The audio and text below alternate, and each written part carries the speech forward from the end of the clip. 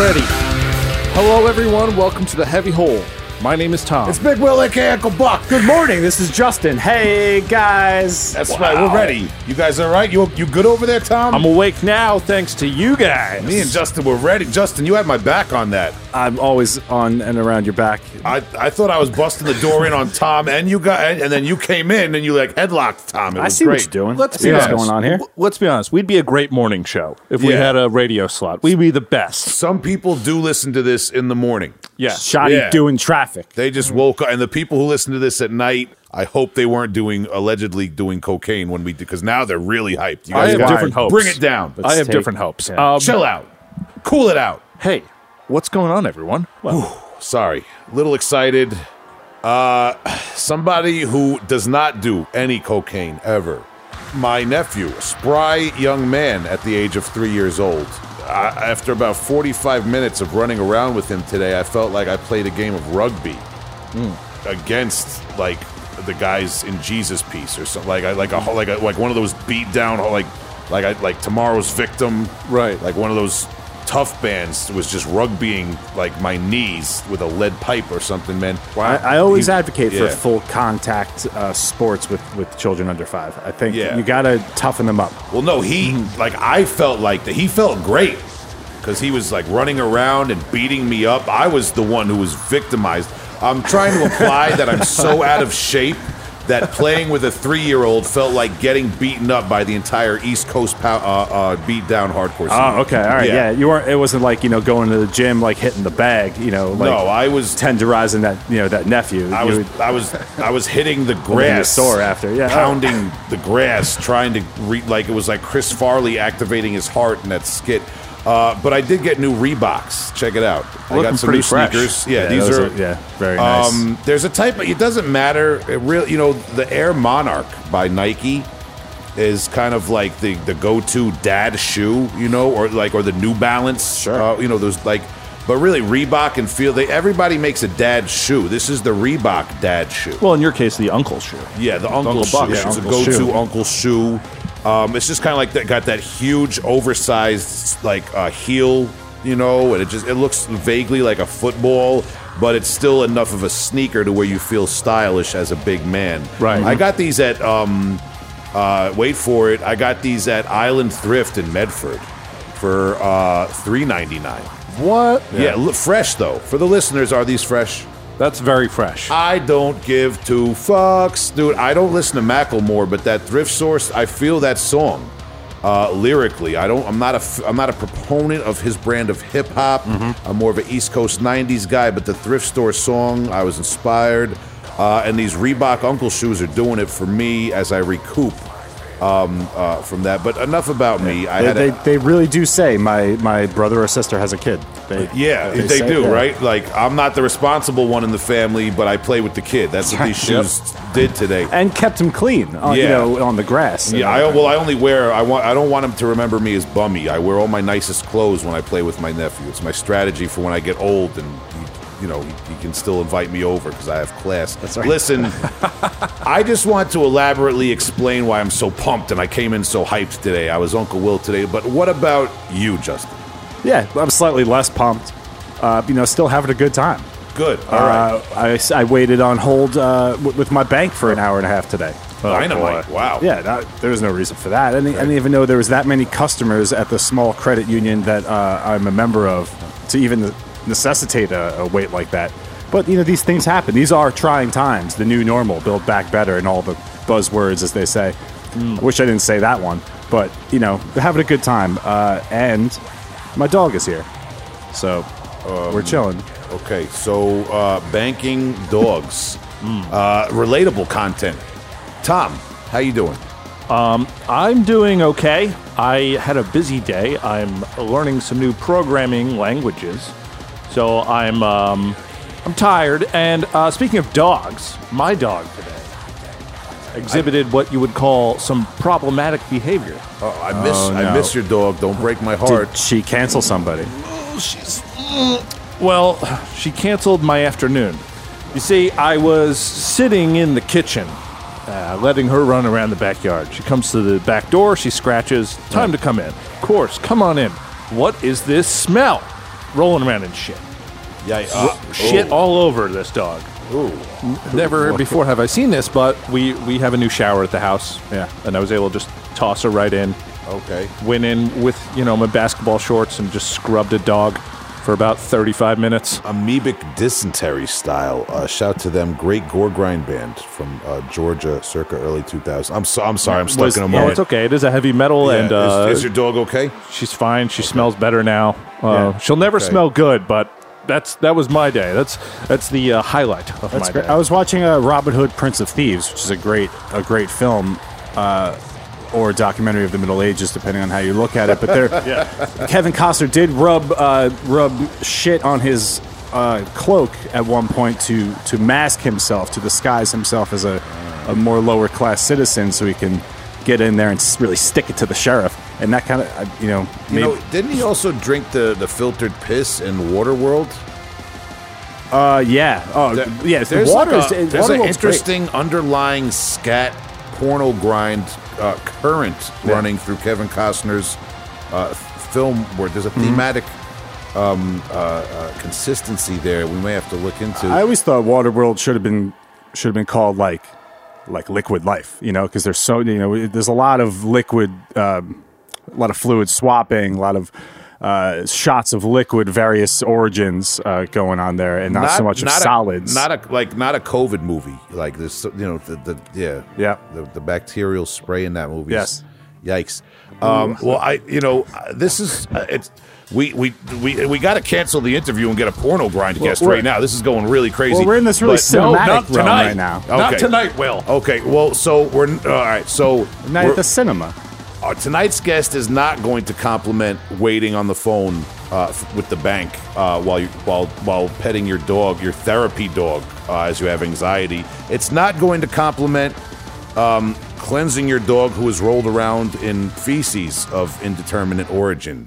But there may be a gore grind guest that could easily fill that slot one day. You never know. But I talked about youthful exuberance, the young people. The talented young people who inspire us, such as my nephew, another talented young man inspiring us recently, Alex Haddad. Very talented guitarist, instrumentalist.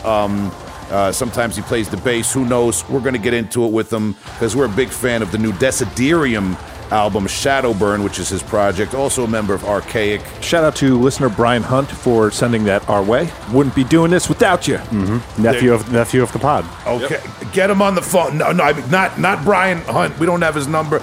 We don't take that information or share it on when you share. Get Alex Haddad on the phone.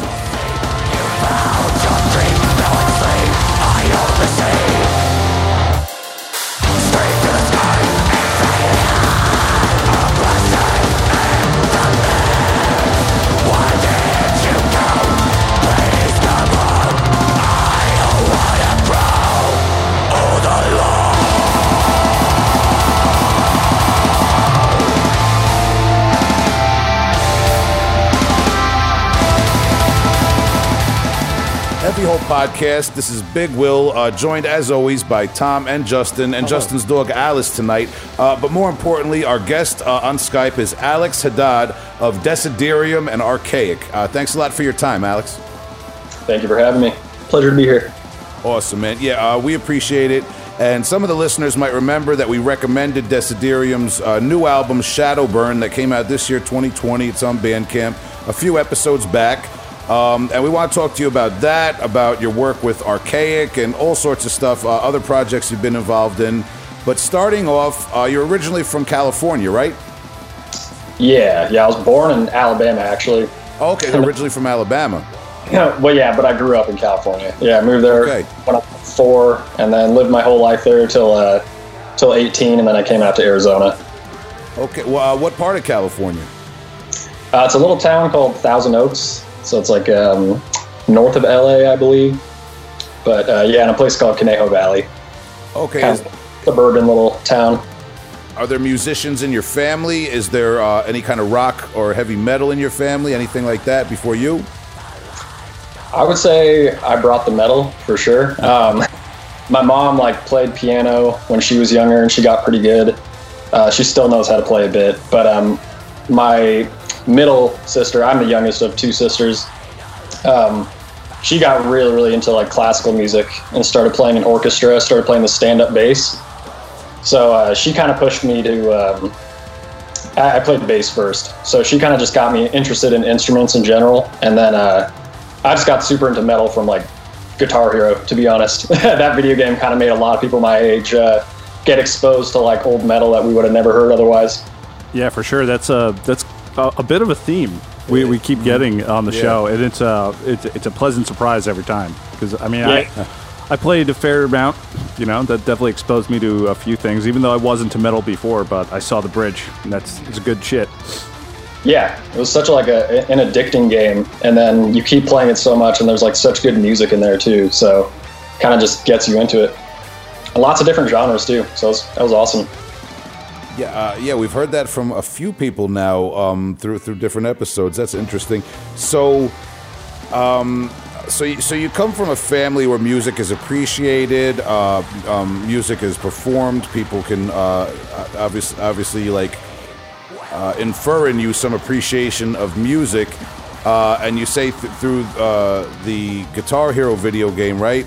It's you kind of like start to appreciate different styles of metal. When do you start noticing like? Because I mean, Necrophagist isn't in Guitar Hero, right? Correct. No, okay. So there was some customization going on later on. And I mean, and also maybe in your town, it's Thousand Oaks, right? That you said. Is there underground record stores? Do bands come through? Do you have to travel to see bands? No, so that was like probably the least metal city ever. Like we had listen to metal, and that was it. But it was only like 45 minutes from LA, from like Hollywood and all that stuff. So pretty much, I was pretty spoiled on like good concerts. Like any band I wanted to see, there was always an LA date. So I got to see plenty of live music. Yeah, we're the same way because we could always, up until recent events, we could drive out to Brooklyn and see bands any night of the week and stuff. We were spoiled like that too. Right. For a long time. So when did things take a turn for the more extreme music that you can't really find in your more commercial routes like Guitar Hero and stuff like that? Yeah, for me it was because I was really into like thrash metal from the Guitar Hero stuff. So Megadeth was like my favorite band. I don't know, when I was like 11 or 12. And they did that thing, that Gigantor tour. They had some like more modern, like extreme bands, but the one that really got me was Children of Bodom, because I was pretty turned off by like death metal. Like I remember hearing Cannibal Corpse when I was really young and just being like kind of grossed out. It was too extreme. I wasn't ready. But Children of Bodom, that was like a perfect bridge because I was listening to a ton of like Iron Maiden and Judas Priest, and Bodom had that like perfect mix of like old heavy metal and like, very melodic and kind of like rock and roll at the same time of like being extreme. So they just bridged the gap for me perfectly. And then I got really obsessed with all the melodic death metal just from like exploring the internet. And it just kind of went from there, like domino effect. Okay, and now I know, just from looking you up and stuff, you were involved in the project Nullingroots. Yeah. And obviously you've been doing Dessiderium for quite some time now. I think your first release goes back to 2013, right? Correct, yeah. So take me through. Are there bands before that? Do you start jamming with people, or is it pretty much just the bands you're known for at first? Yeah, I mean, I had wanted to play in a serious band since I was like 12. So me and one of my other friends, who was like also really into metal, has the same name as me. Like I showed him the Dessiderium stuff, and we just like really wanted to get a band for that.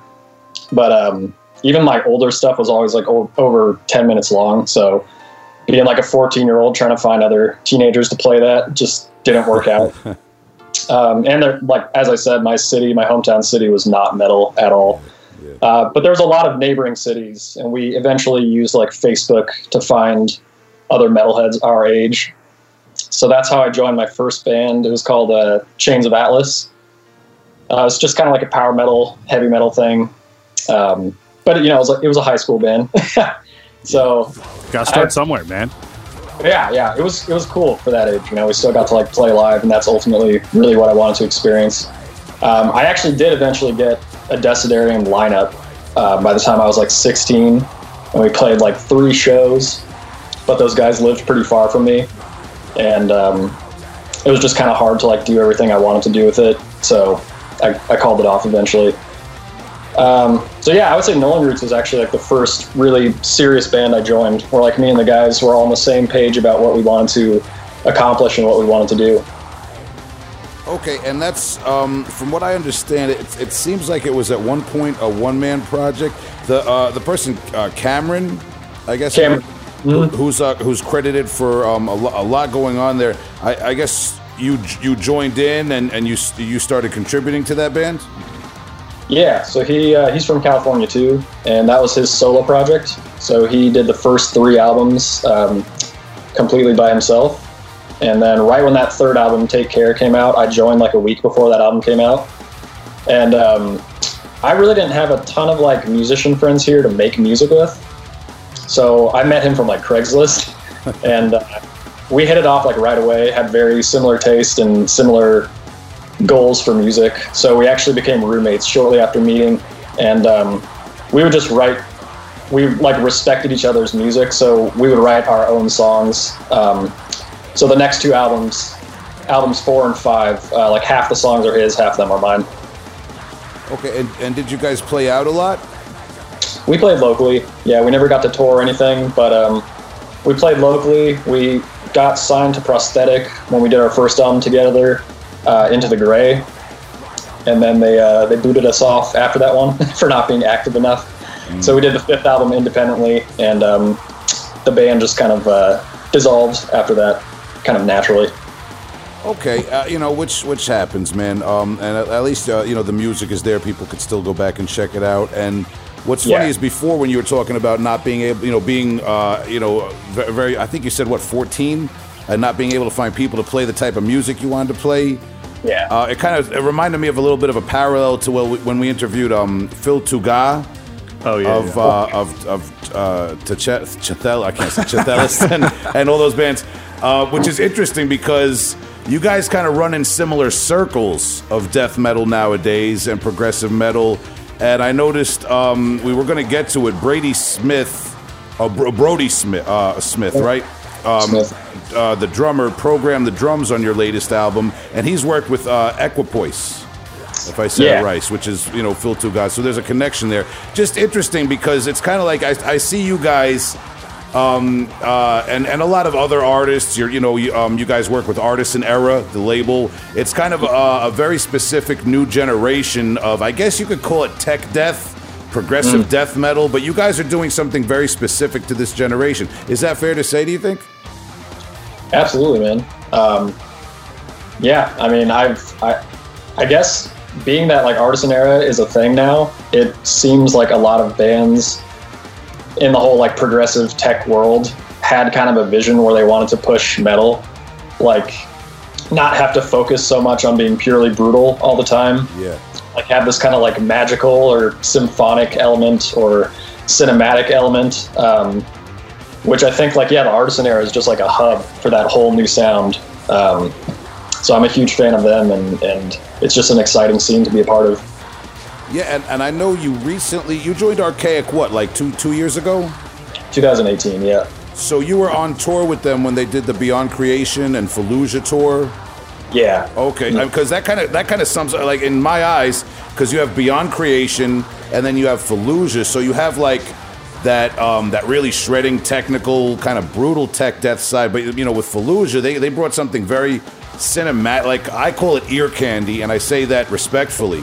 It just does something to you when you listen to it. So it's like it's the convergence. I think, like you said, it doesn't always have to be brutal and shredding. You can convey a lot more emotion and cinematic appeal, and I think you've done that with Dessiderium to like an extreme, right? Thanks, man. Yeah, I mean, I would totally agree with pretty much everything you just said. Like Fallujah, that was a huge band for me in high school. They were one of those bands that when I heard them, I was like, no, like that's the sound I'm trying to do.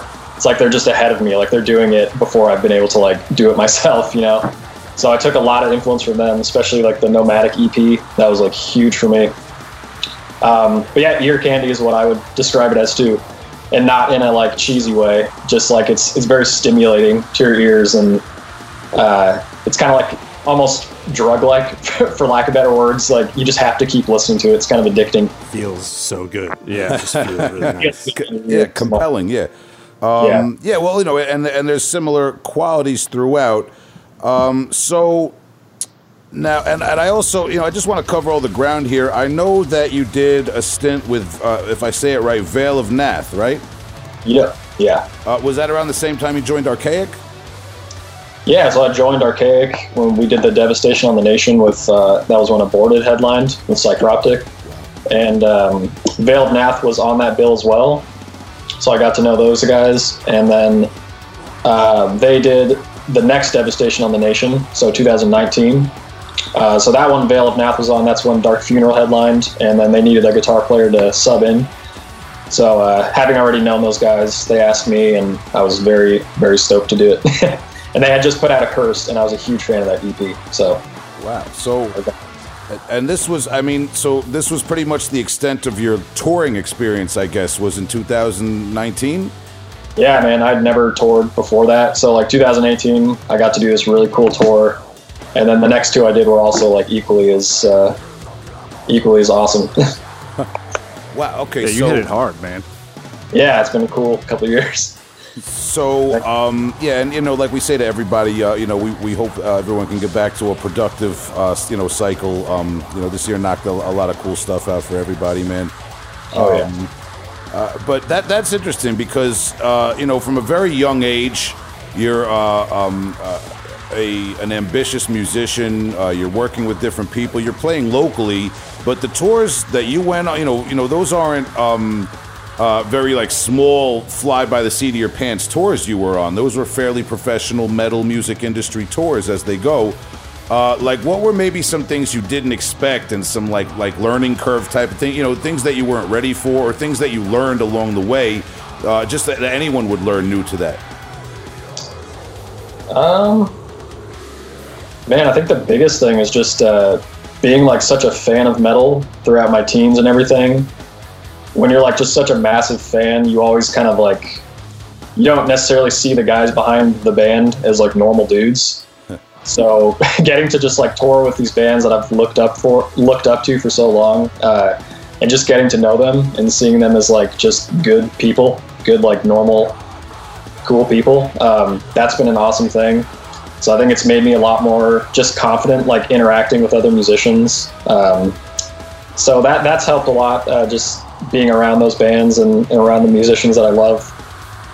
But other than that, I don't know. I fantasized about touring for so long. It just, when it finally happened, it didn't feel like that weird. I was really excited, but it was just like, finally, this is sick. Yeah. Happy to be there, man. Yeah. So, all right. So with Dessiderium, you mentioned that you did have a lineup at one point. Obviously, things are going crazy right now. But were there plans to resurrect it as a live band, much the same way that you're working with other people as a session musician for their bands? Yeah. The goal's definitely always been to get a live band for it. I would love to like tour with it. I would say that's more promising right now, just because like the last album, Shadowburn's been the first one that's had like any sort of actual response or like gotten any sort of audience of any size to like enjoy it. So and I just know a lot more musicians now, so I feel like I could possibly make that happen if I put my energy into it. So that's definitely a plan for like the next couple of years coming up, whenever shows come back. Yeah, the album, you would definitely have a lot of really good musicians interested in playing that music, because it's really interesting music. Like it's we were kind of mentioning before, like the ear candy thing and stuff like that. And something I realized about the Dessiderium stuff, I don't know if this is intentional or not, but it's like there are no riffs, there are motifs. Like everything, like it flows so well and it changes like subtly throughout. Like it's I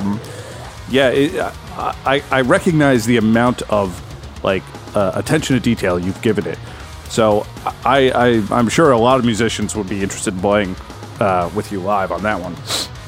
Thanks, man. Yeah, that's cool to hear. And we talk about, we say the word cinematic, to describe certain things. Let me ask you this. What about video game music? And the music that's used in video games, is that appropriate to say maybe plays an influence? And I mean, we talked about Guitar Hero, but I'm talking more about music that's composed for, hours of dramatic, epic gameplay on some of these newer video games, that sort of thing. Yeah, man. I mean, that's probably like one of my biggest influences for sure. I'm a huge video game nerd, especially like Nintendo games, old like Japanese role-playing games for like the PlayStation 1. So I think that's like the golden era for me, like Final Fantasy 7 through 9 and Xenogears, Chrono Trigger, Chrono Cross, all those games, like the soundtracks are just so hypnotic and they capture the atmosphere that they're in. Like I always try to go for like an otherworldly thing. Like when you're listening to my music, I want it to be like, close your eyes and you can picture yourself in like a very specific place. And just the way that video game composers can do that, just capture the mood and the atmosphere so well and make it so like, it's just on loop for hours as you're playing. So like it can't suck. It has to be good. You mentioned PlayStation 1. When I first saw the cover for Shadowburn, the color palette looks like something that would have been a PlayStation 1 game. Yeah, I think I told the artist, Justin Abraham, I think in like our initial messages, I said I want it to look like a Japanese role-playing game. That nailed it. That's awesome. Perfect. Yeah. It's cool, man. And there's just there's an interesting quality there. And like maybe just like me being a little bit older, it sounds like some of the very slick production you get from maybe like some more modern electronic music. And I've read some articles referencing the new album, and one of them referenced like SoundCloud producers and things like that. Could you talk about, because like what is that? I mean, for me, I barely I have a vague idea what that means, and I'm sure there's some people that are a few years older than me that are like, we're losing them. So what does that mean? Like the whole SoundCloud thing? Yeah. Like what influence? What artists? Is this like a different genre of electronic music? What's going on? Yeah, man. So like the type of music I'm talking about is like the whole cloud rap thing, like mumble rap, cloud rap, whatever you want to call it. The thing that I like connect to it with is when I'm here doing like the orchestrations, I'm not composing like I actually know what I'm doing from like years of studying classical composition or whatever. I haven't done that. So like when I'm over here, I'm just using native instruments and like using the sounds that are available to me. And so with all that like cloud rap stuff, I really hear like the producers are clearly just dudes in their bedrooms, like with big imaginations. And I really connect to that, to like the sounds they go for, and like trying to make this like crazy, huge, dreamy sound. So I think that's just like a really nice escape for me. I don't listen to a ton of metal these days just because I write and record so much of it. So I just like to listen to like stuff where I don't really have to like try hard to enjoy it. It's just on, and like I instantly either like the beat or I don't. And there's just like such a like innocent level of creativity with all that stuff that I really like to take from. I dabble sometimes. I want to listen to some new stuff. Like for me, I'm more of like a '90s hip hop head, and I like some of the old mixtape stuff where they would blend different records together, and a little bit later on they chopped and screwed stuff down south, and I see that as kind of like an evolution of that creativity in hip hop, like the ingenuity, Especially, that southern, like old, like southern hip hop. I feel like that's kind of what they take their sound from completely. Yeah, man. I know like vaporwave is kind of a thing now, and we talk about like the PlayStation kind of look to the art. I kind of see like a similar appeal there. Yeah, totally. So with Shadowburn, I mean, obviously there's a progression there because, like you said, like how old were you in 2013 when Life Was a Blur was released?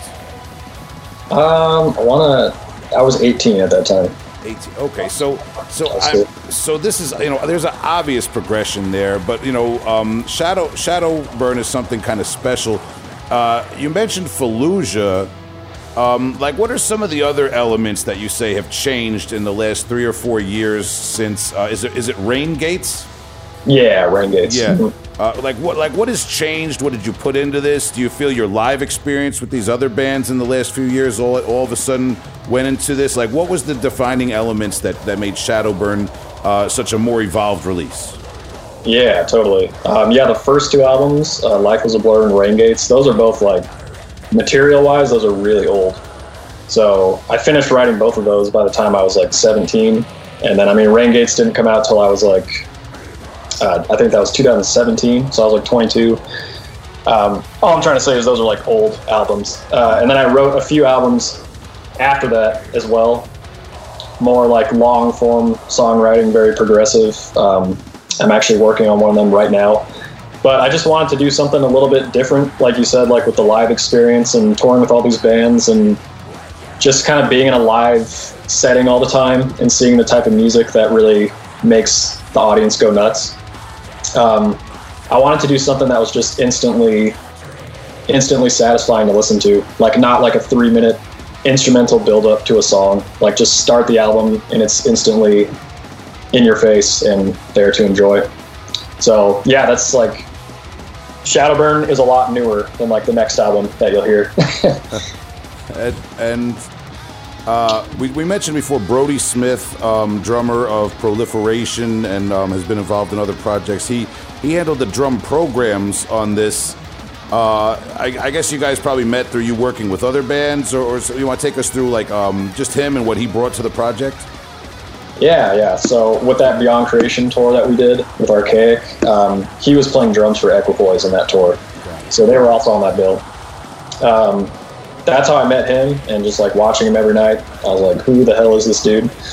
Just incredible drummer. So I just asked him one night if he'd ever be interested in helping me with some of my solo stuff. He said he was down. So I wanted to get him on the whole album, write drums for the whole thing. But the dates I had secured to get it mixed and mastered were kind of too soon for him. He was touring and doing drums for a lot of other projects too. So he ended up doing the drums for 3 of the songs, and then he just kind of added, velocity hits and fine-tuned the other ones that I did and made them sound more like a drummer programmed it. Okay, yeah, it definitely. Again, there's a distinction between, Shadowburn and like you said, Rain Gates and Life Was a Blur. That's just one of them. Yeah. And something I wanted to talk about too was I noticed that you had a project this year, if I pronounce it right, Empyrrhic. Empyrrhic, I think. EMPYRRHIC for the listeners. 2020 demo. I wrote it down with if I got it right, Andrew Brashears and Brian Miller of the band Depraved Heretic. You collaborated with on that. Mm-hmm. Yeah, I see. That was. I enjoy Dessiderium a lot, but that's a little bit more. Empyrrhic was a little bit more up my. I'm more straightforward and brutal and death metal. That was a little bit more up my alley. Nice, man. Yeah. Yeah. Depraved is a band that they've been doing their thing in Arizona for a long time. I think Andrew's the founder of that band. So a lot of cool musicians have played in that band. A lot of dudes that I know and respect, and I played just a couple shows with them. But me and Andrew still jam and just jam Opeth and Death at his house. So he wanted to do a new project, so he wrote those songs for Empyrrhic, and then I recorded guitars. Yeah, it's really cool stuff, though. I like it. Yeah, very, very straightforward, but still interesting and progressive and technical, and kind of you can hear that signature on it of tech death. Really cool stuff, and I just wanted to talk about that for a minute for the listeners too, and not let that get overshadowed. And I know with Arkaik, I imagine you guys probably had to cancel some shows this year, if that's an understatement, right? Yeah, we were about to do our first European tour. That was with Vervum and Irreversible Mechanism. I believe they were on there. A really cool tech band. But yeah, that the lockdown happened, I think, just a few weeks before that tour was going to start. So Yeah, which explains. I know you were part of the singles Supernal Flame in 2019 that was released. Right. Yes, and I guess, obviously you guys were ready to go on a European tour, not record an album, and then the lockdown happened, so it's like, what do you do? Yeah, we were going pretty hard with the recording. I think the goal was to, finish recording the album before the tour, or, get most of it done. Oh, okay. So, yeah, I was going really hard with trying to finish the tracks, and then the lockdown happened, and we all just kind of got pretty deflated, but just in the last month or two, we've gotten really back into it and should be all finished recording by the end of this year. Oh, okay. All right. So you did have a lot of the album done before you had to cancel the tour. You wanted to get it recorded before the tour. Yeah, that was the goal. Okay. And then everything fell apart, like so many other As things. The world has been seeing. All right, man. And we've been keeping up. We see Arkaik on social media, and there's some YouTube stuff. As with Dessiderium, have you found with the social media, have you been following streaming shows and trying to expand with your own projects? I mean, you're kind of a younger guy, so you grew up with that with social media. Yeah, I've caught a few. I watched the Devin Townsend Crappy Halloween stream. That was cool. What was it? Maynard from Tool. He has that band Pussifer. My girlfriend's a huge fan of, so we got to watch a really cool concert they filmed in Arizona. Other than that, the winds have been taken out of my sails, so I haven't been even listening to that much music. Just trying to use this time to record on stuff that I haven't recorded yet and finish the Arkaik album. Any chance of any of your projects doing some sort of live stream? Have you guys talked about that? Maybe it's just in the idea phase? We've talked about it, yeah. It's more in the idea phase right now because I think we're just prioritizing finishing up the recording. But I know we want to do some sort of album release, whether it's a one-off date show with social distancing or do a live stream and just play the new stuff. That's definitely something we want to do. So yeah, we're trying to adjust to all the changes happening. Yeah, as is everyone, man. As is everybody. So, we talked about your bands. We talked about the amount of different projects you've been involved in. Is there anything else that we missed? Any other they call quote unquote COVID projects, things you've been working on since you've been locked in? Maybe something non-metal. As far as stuff that'll get released, it's all that stuff. I'm working on the 4th Dessiderium album right now. Guitars and bass are just about done, and drums. Brody did all the drums on that one too. Okay, coming in quick. Yeah, because I've got all that material that I've just never recorded, so it's why not do it now? Can't do anything. So for people who like us who familiarized ourselves with Shadowburn, are you going to leave it a mystery, or can you tell us anything about the newer material in contrast? Yeah, so it's weird because it's actually older material. So I wrote this one from 2013, and then probably finished writing in 2017. So I have to think of more what I was listening to back then. I was really into the newer wave of black metal, bands like Krallis and Altar of Plagues, maybe Death Heaven, stuff like that. And old school stuff, Emperor and a lot of old symphonic black metal. But also I was just starting to listen to some of the instrumental progressive metal stuff, Animals as Leaders, that I typically didn't like when I first heard it, but all of a sudden I started to enjoy it like that. And a project that I really loved was called Chimp Spanner. So it's kind of a mix between that really proggy, borderline gent stuff. I would just say more modern prog metal and very black metal at the same time. 7-string guitar forum music is what it is. It's a 7-string album. Yeah. Interesting. Keith Merrow, Chimp Spanner, I was thinking that shit back in the day. Yeah, so I think we should dive into a little tech talk with this. I think some of our listeners would want to know about your gear and guitars and stuff, since we're on the topic. I exhausted my tech talk when we checked the microphone before the interview. So that's true. Yeah, real quickly, when you're recording all this stuff, are you using a Axe Effects or Kemper or one of those things, or? Yeah, exactly. I'm using my Axe Effects 2.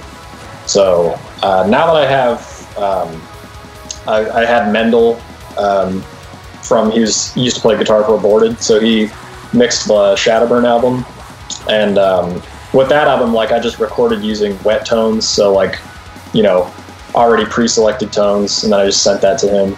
With this new one, I'm just getting the DI track for everything. So it's all pretty simple. Just getting the DI track from the Axe Effects, and then... Oh, right. So you're monitoring with a wet tone and then giving him the dry to mess around with? Exactly. Yeah. Cool. I'm really not like I'm pretty noob when it comes to tones and like guitar nerd stuff. Like I just like to play. So yeah, I really don't over my tone much. I just kind of choose one and then go with it. So it's probably best that he'll be like in charge of the final tones that you hear. Yeah. You know what, man? It works out really well that way. If you just want to play, iconic tones. Dimebag Daryl didn't give a shit about his tone in a lot of ways. People used to ask him like, "Yeah, man, how you dial your shit?" And he's like, "I don't know. I'm drunk. I'm just yeah. like." That was the main good playing is a lot more important than tone. So I get that. I agree with that. Yeah, I think a lot of your tone just purely comes from how you play. So. Mm-hmm. Well, on that note, tell us about your first guitar that you ever got. We missed that. Man, the first guitar I ever got was Epiphone Les Paul. Just because the thing that made me want to play guitar was hearing the solo in Paradise City from Guns N' Roses. Nice. All right. See, that's a little bit more my generation than Guitar Hero. I can relate to that a little bit more, man. Okay, cool. Yeah, there's a video of them playing live, and he was playing that solo with his Les Paul, and I was just... I want that exact guitar. Wow. So I got that. And then after that one, I got a Randy Rhoads Flying V, and those were my first two guitars. That's all right. That's pretty tough. That's pretty tough, man. That's pretty tough too. Yeah, we've heard worse for the first guitar question before. Allegedly, I won't mention names. And what are you getting into late? I mean, now that you've been touring with these bands, you're recording these. Do you have any other fun kind of crazy guitar that you don't play much or anything? You have any novelties? Are you a collector, or do you just kind of stick with the basics? Like I would be a collector if I could just buy guitars all the time. I do have quite a few guitars. Like my favorite guitar is in a case right now because it's broken, unfortunately. But I got this like Gibson SG. It was called part of the Voodoo series, something. But that's like the coolest guitar I've ever played. And unfortunately, the headstock broke, like Gibson SGs are infamously known for. But other than that, I just like to play my Jacksons, like my pink Jackson Dinky. That's probably my favorite looking guitar. My favorite one to play is just the Telecaster, though. I love Telecasters and like Gibson SGs. Just they're the most solid feeling guitars to me. Yeah, a good Tele, man. Those feel nice. Yeah, good Tele's just the neck and everything, and that's what I used to record Shadowburn, actually. Oh, really? Tele with like very weak output pickups, and I just wanted like a crunchier sound rather than something really high gain. I would have not guessed that. It doesn't sound like a Tele album. Single coil, that like that covered one in the back. Man, if you can see it, what do we have here? old Fender pickups, yeah. So that's what I use. Two of the songs use 7-string, so those ones are like the combination of the Jackson and the Schecter, but all the other songs were the Fender. Very nice. Hell yeah. And then you have your Nax effects, which takes care of everything, like we said. Simple chain. Puts you in the future. Although it's the 2, it's kind of classic already. Yeah, true. Yeah. I know. I was trying to decide if I should upgrade to a 3, but I feel like there's not a huge difference. So. No, and also you're working with DIs, so who gives a darn? Exactly. Yeah, man. All right. So, that being said, we talked gear. I don't understand a lot of what you guys just said, by the way, but it's good because the listeners know about guitars and stuff, man. It's good. I grab the microphone and I growl into it, man. That's what I do. Or talk into it now. I don't even have to growl anymore. This is a good gig. But it's not about me. It's about Alex Haddad. Before we part ways, we always ask each guest, could you please recommend for us and for the listeners one older and one newer release by any artist you like? Doesn't have to be metal, just anything you want to recommend. Probably end up just saying metal albums. For the older album, I would have to say there's a band called Balsagoth. They're from the UK. Okay, all right. This very fantasy kind of black metal, melodic death metal thing. But they've had like such a huge impact on my sound. I feel like not enough people know them. So I would say any of their first 3 albums, you're bound to enjoy if you're a true nerd at heart like myself. Otherwise, it might be a little bit much. As far as new stuff, though, haven't listened to as much new stuff as I would have liked to, but a band called Cosmic Putrefaction, or maybe it's a project, I think from Italy. Yeah. But his album that he released this year has been like probably my most listened to. Just really brutal. It's really spacey in like a non-cheesy way. It's like actually kind of creepy sounding. But that, and then a band called Erroneous, they put out an album called Perspicacity, I believe that's how you say it. But just really, really, you hear so much tech stuff that's hard to call anything technical, but that's like a very technical album. Like it has that like shock factor of can't really believe what you're listening to, but I'm still trying to like digest that one. Oh, I gotta check that out. What was that? Erroneous. I think it came out I believe it came out on the Artisan era actually this year. Okay, all right, Erroneous. And yeah, that Cosmic Putrefaction, I believe there's a tape available on Caligari Records, if I wasn't mistaken. I think that's where I sampled that and was listening to that a few weeks ago. That's an interesting release. Yeah, man. Sweet. All right, man. So Alex Haddad, Dessiderium has a Bandcamp. All 3 releases, including 2020's Shadowburn, are available on there. I got to recommend again that Empyrrhic, EMPYRRHIC, with members of Depraved Heretic. Very brutal kind of tech death album with a lot of really cool progressive elements and twists and changes in it. And of course, Arkaik, you can always go back and check out that Supernal Flame single, and we're on the lookout for the new album you guys are working on, right? Absolutely. Did I cover everything? Anything else you want to plug? I think that was pretty solid, man. Yeah, that was. I try to do all the research, man. I try to make it easy on you, man. Yeah, no, that was awesome. Awesome. So Alex, we really appreciate your time and your work and having you on the podcast, man. Any final words for fans of your music and listeners of our show? And just hang in there with all the bullshit happening. Plenty of music coming out. Everyone's working hard, and when the world does reopen, I think it's going to be quite the celebration. So keep your head up. It's going to be all right. Oh, yeah. Cheers, brother. Yeah.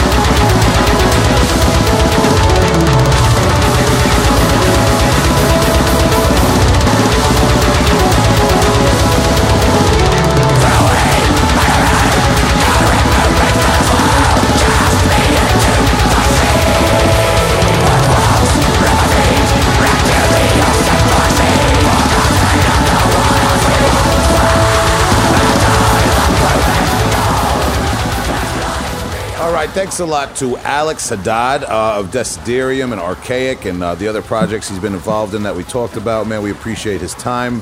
Good to hear from that young man, and we wish him the best as we wish everybody getting back to more productive times with the music. Looking out for that new Arkaik album they said they're working on. And we got some tech talk and some video game talk in there too. It was a lot of fun. I'm a huge fan. If you guys couldn't hear it through the microphone, you can probably hear it in the saliva, the mouth clicking, the wet mouth. But I'm a huge fan of the Shadowburn album, and it was great to get his perspective on it. Yeah, but listen, tough guy, slow your roll. I want to get your guys' perspective on a couple of things, and maybe you could tell me about some other stuff you've been listening to, unless you just had Shadowburn and constant repeat for like the last 3 months. Cool. Yeah. So I'm. Thanks for that introduction, Will. Very much. So I'm bringing my recommendation this week. What do you got? I'm talking about Mr. Bungle. Oh, yeah. I've heard of them somewhere. Yeah. Bungled around a little bit. So this is their most recent release. This new old release called "Raging Wrath of the Easter Bunny." So, there you go. I'm sure that was a joke at some point. Yeah.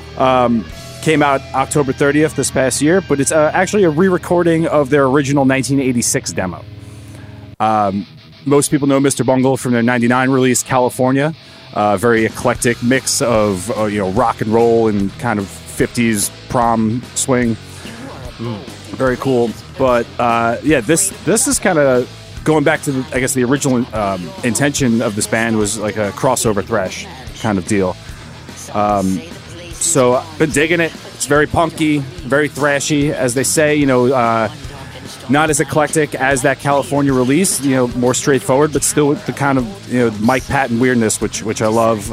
This record features Scott Ian of a band called Anthrax, you might have heard of, and then a man named Dave Lombardo, who plays drums for a few bands before. And I think their influence is shit. It's there. It's very, very obvious. But yeah, I've been rocking and rolling, been putting up metal horns to this. Not in front of anybody I care about, and probably should not say that out loud. We know something about you now. Yeah. It's you and Scott Ian's beard putting them metal horns up. Yeah, dude. Oh, man. So many images. So, yeah, this is really cool. A lot of this reminded me of a little System of a Down. A little System of a Down flair with, Mike Patton helps bring that kind of weirdness. But there's some, like silliness to it, tongue-in-cheek kind of goofiness with the music. It's done very deliberately. But they're having a good time. Let's just say that. I mean, I think like crossover kind of demands a touch of humor anyway. I always liked Faith No More. Never been a huge fan of Mr. Bungle and some of his more eclectic stuff he's known to do. I get I'm not like downplaying the guy's creativity or talent or anything like that. It's just not really for me. And this, I'm really glad that Dave Lombardo is working and getting a check. God bless him. Yeah, this is not anything that is pushing any sort of boundaries. It's just it seems like some people having fun. Yeah. Faith No More is definitely a home base for me when it comes to Mike Patton projects. But I more enjoy like the soundtrack to the Crank movies than you any did other, those? Yeah, that's great. Than any of the other stuff. So shout out to Jason Statham. So yeah, man, it's just trying to have, having fun. It's a good time. Dave Lombardo sounds good. He sounds good on this. That's cool. This might not be listening to this next week. Who knows? We'll see. But we're here right now.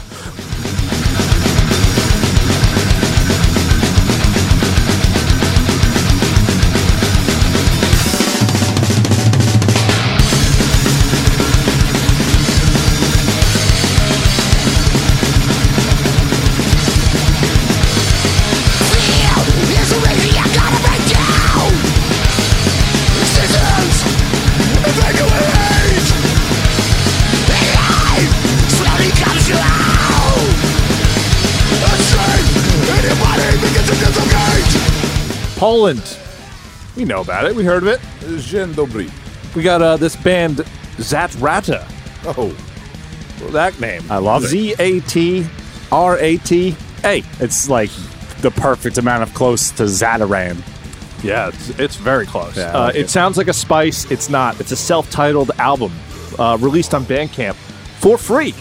Okay. The digital download, anyway. I believe there's 2 labels that have pressed this LP.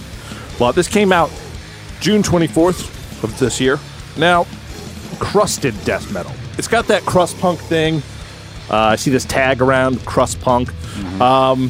I don't really hear the term crusted used for things outside of the culinary world, but I'm going to use it here because I feel like this is much more death metal and just crusted as in sesame with ahi tuna. It's there, it's important, but this is meat and potatoes death metal. Crusted potato casserole. Yes, heavily crusted death metal. So it doesn't sound like those Netherlands bands that don't stop, like Inhuman stuff like that, but it has the same kind of raw element.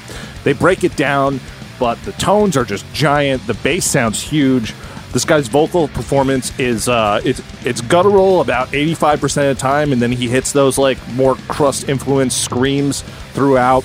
So it's well balanced like that. Kind of keeps you on your toes for something that is so like heavy on the aggression. It's so death metal when it goes death metal. Mm-hmm. It kind of like reminded me of like if Deicide that like was a crust band or something. Because they're from Poland, initially I'm like Vader. Yeah. Like this sounds like if Vader did like a little more punk oriented songwriting. Yeah. Yeah. So either way, this is a solid album, and I recommend it. Check it out. Zatrata's self-titled 2020 album. Check it out.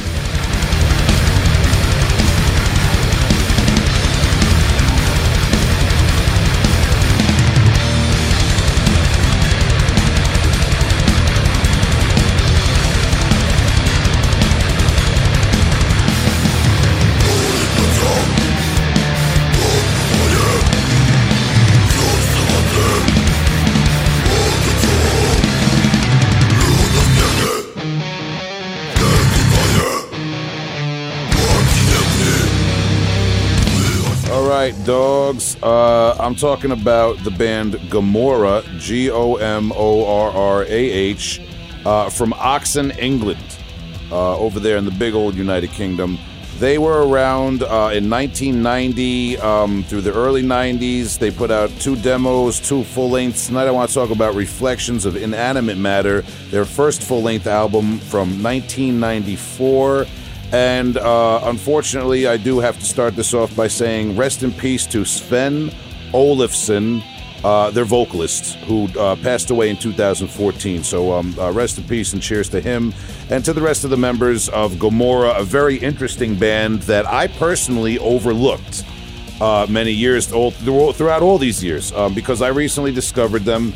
The cassette version of this album, Reflections of Inanimate Matter, was recently put out by, hold on, I got it, Roots Active Productions. I obtained it through Hell's Headbangers along with a few Deceased tapes that I'll flex on you another time. But I was really compelled by this cover art. This cover art is amazing, and it's kind of there's something about some of the early death thrash albums and early 90s death metal albums where the cover art isn't necessarily like a big explosive corpse or something ultra satanic. This just has like a very kind of mysterious, dark, abstract quality to it if you look at the cover art here. And then you read some of the lyrics too. There's the opening song, Without Trace, is about kind of just cases of disappeared people, and it kind of harkens back to, like, I remember in the 80s and 90s. This is something we talked about a little bit with King Fally of Deceased too. Just this culture of hitchhikers, serial killers, missing people, and kids on milk cartons. And there's the first song on this album just haunts me like that because I read the lyrics along with it, and there's a haunting quality to the music that really speaks to me, man. This is an amazingly atmospheric album in some ways. It's right in the area of that like thrash into death metal that, Justin, you've been bringing a lot of stuff in. Talked about Master a while back. You brought in that Sadist album. Yep. But this Aggressor. is like, this is like right there with a lot of that classic stuff, and it's a good find for me because it's got that straightforward kind of chunky, thrashy, headbanging brutality to it. But there are some really kind of like heartfelt, dark leads. And the bass playing too is very. I wish I could find the right word to say it. He doesn't just follow the riff with a bass line like a lot of bass players do. It's very virtuoso kind of bass playing, and when they do some of these lead parts that break up the very stoic, brutal, thrashy early death metal, it gives it so much personality and kind of haunts the music. I'm reminded in some ways of like the early Finnish death metal bands like Depravity and early Amorphous and Pertinence, how they would have like these haunting kind of leads that were more akin to black metal than death metal at the time. Gomorrah does something with that, and I gotta say this album sounds like the cover art.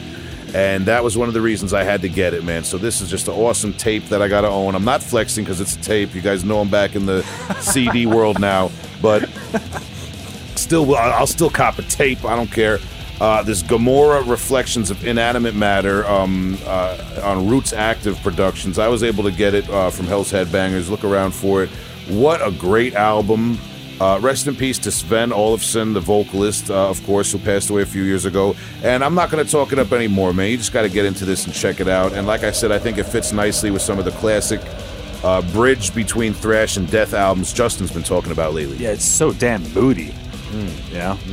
Really like that little caveat to it. Those leads like definitely bring a cloud over it, you know? Like a horror movie. It's dark. It's like you know what? It honestly is like one of those old English Hammer horror movies. Horror movie fans know what I'm talking about.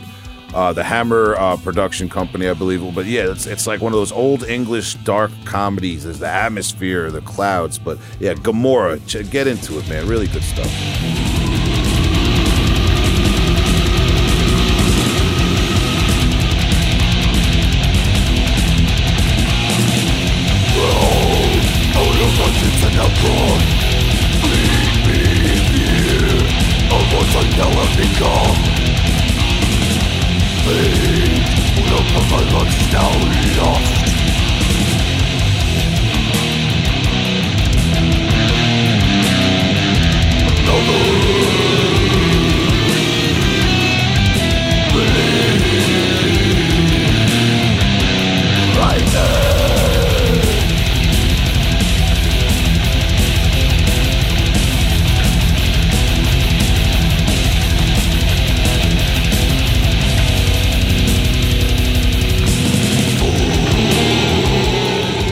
Okay, thanks a lot.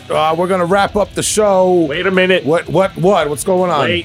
Wait. Voicemails. Oh, they exist. I know. Come on. Well, it's always about get them on the phone. Yeah, put them on. All right, leave me a voicemail. Let me know you're calling so I don't answer it. We got some messages. Let's do it. Hey, Heavy Hole podcast. Andrew calling from Lockdown, London here. Big fan of the show.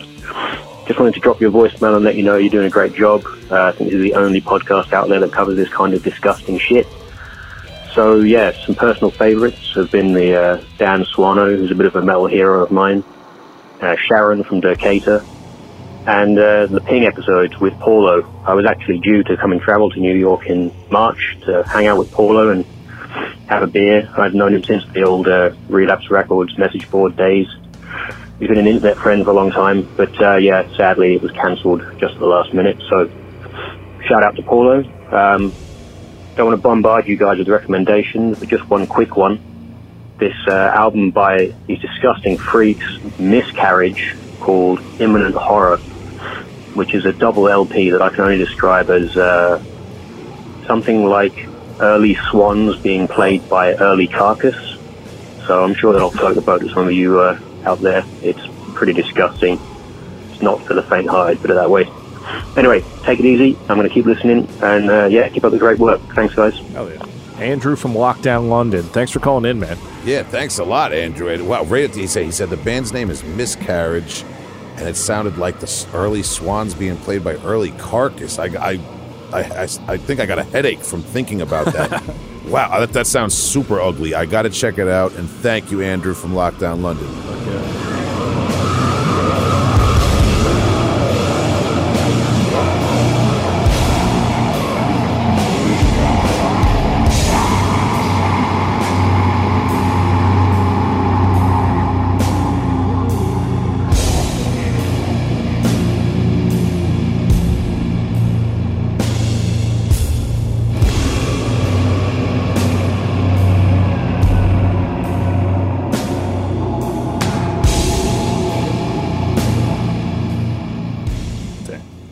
Some ugly music. Thank you for recommending that. It reminds me a little bit stylistically of Long Island's own Rigor Sardonicus, which we could get into another time. But yeah, ugly recommendation there. Miscarriage. Wow.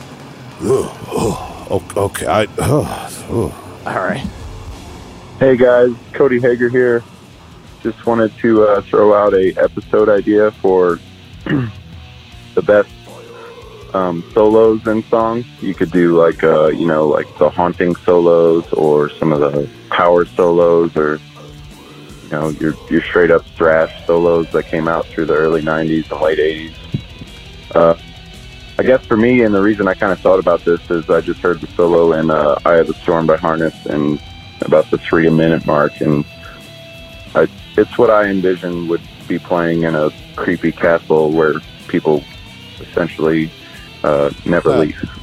So, episode idea. Thanks, guys. Bye. All right, Cody Hager, man. Shout out to him, man. Loyal listener. Appreciate you calling up again, man. Yeah, I like the idea. Yeah, I definitely like the idea, and a really obscure gore grind guitar solo popped into my head when he said that I'm not going to disclose right now. We're going to do that episode eventually. No, yeah, I think that that would be one of those episodes we'd find out halfway through it that we needed to make it like a two-parter. There's just too many good solos out there. We got to talk behind the scenes, guys. We'll figure that one out. Definitely, good idea, Cody. We'll give you credit, man. We'll give you an incredible royalties check for that free episode when it comes out. Now, should somebody else want to follow that example and call us up, talk about bands, ideas for the show, maybe just complain about the lack of fishing content on this show, I'm sorry. We'll get back to it. What's the number? 631-837-3274. Wait a minute, Tom. I don't think Justin was even paying attention. What's that number for Justin? Yeah, hold on, because I got a great memory. Tell me right now. 631-837-3274. Oh, that's it. That's right. That's somebody right. knew it. Dial the numbers. It's amazing what you can achieve when you pay attention, especially to the music in your life. That's right. But, just check it out. Save the number in your phone to Heavy Hole, and then you just type in Heavy Hole Podcast into your phone, and it'll make the call for you, just like you could type in heavyholepodcast.com into your web browser of choice. And there are so many beautiful, capable, high-functioning web browsers out there. So whichever one that you're running on your machine, open up that search bar usually at the top and type it in, heavyholepodcast.com. Yes, that's right. For heavyholepodcast.com, you can go check out all of our different social medias. We're on all of them, all the ones that matter. You can follow us on Instagram Live. I'm doing a little thing every Sunday night. I'll talk to you 8 p.m. Eastern Time. You can pop questions. You can show off your merch. Go live with me. I'll kick you right off if you do some crazy stuff. And if you want to support us on patreon.com, we got our own Patreon account, Heavy Hole Podcast, different tiers, bonus episodes, early access to videos, things like that. And you can, once or twice a month, we'll let you know somebody who's coming on the show, and you can shoot your own questions that will factor in, and we'll shout you out in the interview. So check out our Patreon and go to heavyholepodcast.com for all that information. Or if, like me and Justin and Tom, you forgot the phone number already. Yeah, I forgot it. But it is 631-837-3274. Oh, it wasn't one?